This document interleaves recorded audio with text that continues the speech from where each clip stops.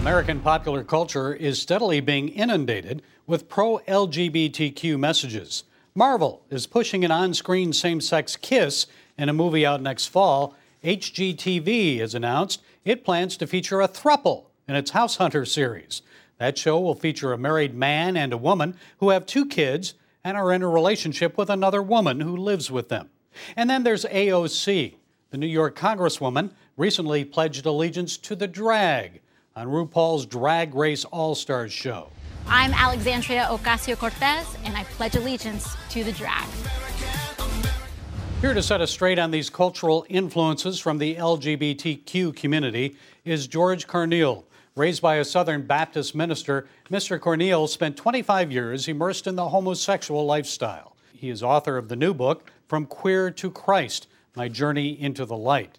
So, George, tell us, why is this onslaught from the LGBTQ community occurring in our culture at this time? It seems they've gone from fighting for societal tolerance to indoctrination, demanding that our culture embrace a minority lifestyle. I think it's going to continue to get worse. I knew when they opened the floodgates, it's never going to be enough, really, until we look at the bigger picture of what the agenda is really about. And that is silencing Christians and all opposition to this agenda and anything that is pro-family, pro-Christian, pro-life, pro-America. It's just an agenda that's going to keep going until they can silence everyone. Well, explain to us then, how is it that you, raised by a Southern Baptist minister, a father, came to embrace a gay lifestyle? Well, my journey was I really struggled with a lot of bullying when I was a kid. There was a disconnect with my male peers, and because of the demands of my father's ministry, and he wasn't around a lot, I think there was something in me that was missing male affection and male bonding. So when I went through a lot of bullying. So when I first stepped into a gay bar at 18, it was the first time that men were looking at me differently and treating me differently. I wasn't getting the negative attention, but it was a positive attention. And it really became addicting, because for someone who really didn't have that for 18 years of their life, I just quickly became addicted to that life, and it just descended within 3 years. By that point, I was already battling drugs and alcohol, depression. I had a sex addiction. I was a prostitute, and I attempted suicide, and it would still be 22 more years before God would finally get me out of that life. There's a growing effort in states around the nation right now to adopt legislation prohibiting counseling that attempts to bring gays and lesbians out of the homosexual lifestyle. Your thoughts on that? Should we have laws banning conversion therapy? Absolutely not. The way they tell it, they act as if every counselor out there is doing harm to an LGBT individual, and it's not the case. I've worked with both secular and Christian counselors, and everyone has been respectful of my journey, what I've been struggling with, even my faith. I have not had anyone harm me, and I've been through lots of therapy with lots of therapists. What they need to understand is there are LGBT individuals who do not want these feelings, and they want help getting that healing and wholeness that they want, so they can have a family and children. That is their desire. And they have every right to seek out whatever kind of counseling they need to get that healing and wholeness. The LGBT activists and even the government does not have the right to step in and mandate and dictate that we have to be saddled with these feelings. And I'm sure, just like you, many gays, George, you at one time viewed Christians as intolerant enemies. So how should churches and Christians respond then to gay members in their congregations?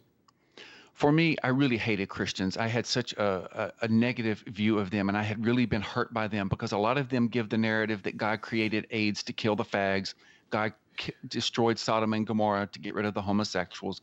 You hear all of the perverted stuff, and then they'll say all fags are going to hell. And this really stole any hope that I had in my own life of trying to think or believe that God was really an ally. And it was really God slowly immersing me back into the church, but with Christians who truly had the heart of Christ, that allowed me a safe place to go and just sit with them. And I wasn't harassed or bullied or mistreated, but it was sitting under the power of the conviction of the Holy Spirit, of pastors who had the guts to speak the truth of God's word.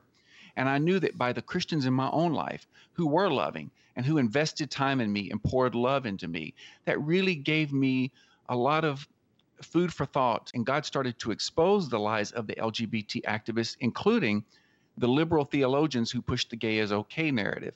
And after I had to work through the lies and God deprogrammed me of those lies and gave me the healing that I needed, gave me the strength to walk out of that life. The Episcopal Church just ordained its first lesbian bishop, Bonnie Perry. Should people who are openly homosexual be in leadership positions in churches? Absolutely not. That goes for heterosexuals who are sleeping outside of marriage or they're living with someone and they're unmarried. No, there's a godly, there's a way that we are supposed to live our lives that God calls us to do in His Word. And unless we are meeting those standards, not that anyone's perfect, but we should really be doing our best to live a godly life because we are an influence on others. And not only that, we are representing God. So no, they should not be allowed. And finally, George, how should Christians then respond to these LGBTQ influences that we're now seeing in movies, films, politics, culture? What's your advice? My advice is I know Hollywood is glamorizing it and they are giving a sanitized version of what homosexuality is. But until you sit down and listen to the testimonies of every gay, lesbian, and transgender individual who has come out of that life, and you listen to the horror stories of what we've been through and the reality of that life, which I share in my book. It's not X-rated, but I don't sugarcoat it. But the life is so different from what Hollywood and what the media portray. And so when a Christian affirms this, they think that they're doing the most loving thing, but you're not. You're not only hurting that individual, and you're pushing them into a life of where they're not going to find any peace, happiness, or contentment, but you are pushing them into further rebellion against God. And I've seen the casualties of that life. And I'm warning Christians to stop affirming this. Tell them the truth in love. And just so you'll know, in the back of my book, I put all of the talking points that the LGBT activists and the Christian liberal theologians use, and I debunk that with scripture. So if you have individuals who in your life who are not willing to listen to this, give them the book, or at least get it and familiarize yourself with those talking points. So when they do come at you and say, no, it's okay, you can give them scripture, because they are not going to sit down and study God's word to get the truth for themselves. Okay, the book is From Queer to Christ, My Journey into the Light. George Carneal, thank you for sharing your time and insights. You're welcome. Thank you for having me on the show.